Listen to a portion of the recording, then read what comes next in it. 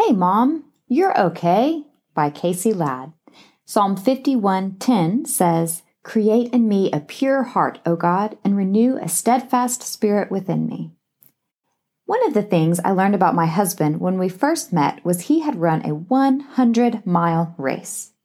Upon learning this, I instantly blurted out, I'll never be a runner. After we got married, I told him, Now I'm going to become a runner with you. We still laugh about my complete shift in view on running.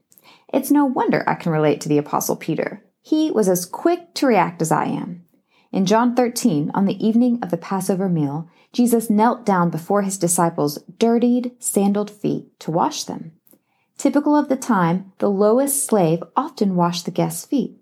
Can you imagine how uncomfortable the disciples must have been when Jesus put his holy hands on their filthy feet?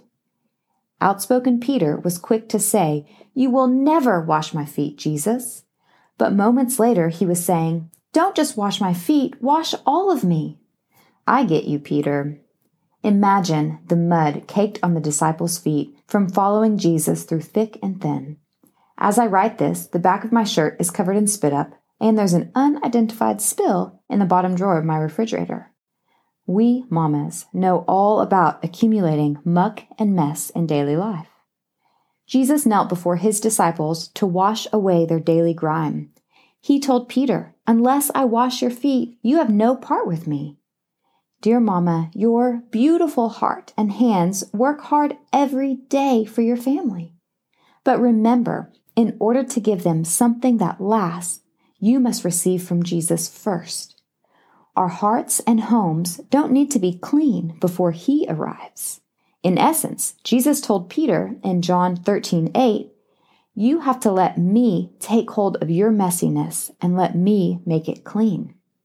When Peter heard that, he immediately believed and wanted Jesus to wash all of him. Jesus told Peter that once he'd been cleansed, he only needed his feet washed. Your mistakes and your daily messes don't define you either, sweet sister. They just mean it's time to go back to Jesus. Dear Mama, if you have received Jesus Christ as your Lord and Savior, you have been set aside for a heavenly purpose. It's okay if you've strayed or let too much life sludge pile up. You only have to return to him to be cleansed and restored. Jesus would say to you, Just come back to me. Let me clean off today's dirt. I'll do it again tomorrow. Some questions to ponder. What kind of grime or muck is in your heart or in your mind that you need to bring back to Jesus to let him cleanse you today? Have you trusted Jesus as the Lord of your life? If so, what are some specific ways he has renewed you in weary times?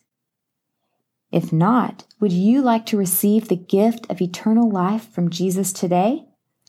It's as easy as A, B, C. A is admit to God that you're a sinner. Romans 3:23 tells us, For all have sinned and fall short of the glory of God. B stands for believe that Jesus is God's Son. John 3:16 says, For God so loved the world that he gave his one and only Son, that whoever believes in him shall not perish but have eternal life. And C is confess your faith in Jesus as your Lord and Savior. Romans 10:9 says, If you declare with your mouth Jesus is Lord and believe in your heart that God raised him from the dead, you will be saved.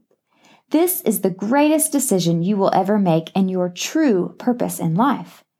If you receive Jesus into your heart today, make sure you tell a friend, family member, or pastor who believes, and let us know too so we can celebrate.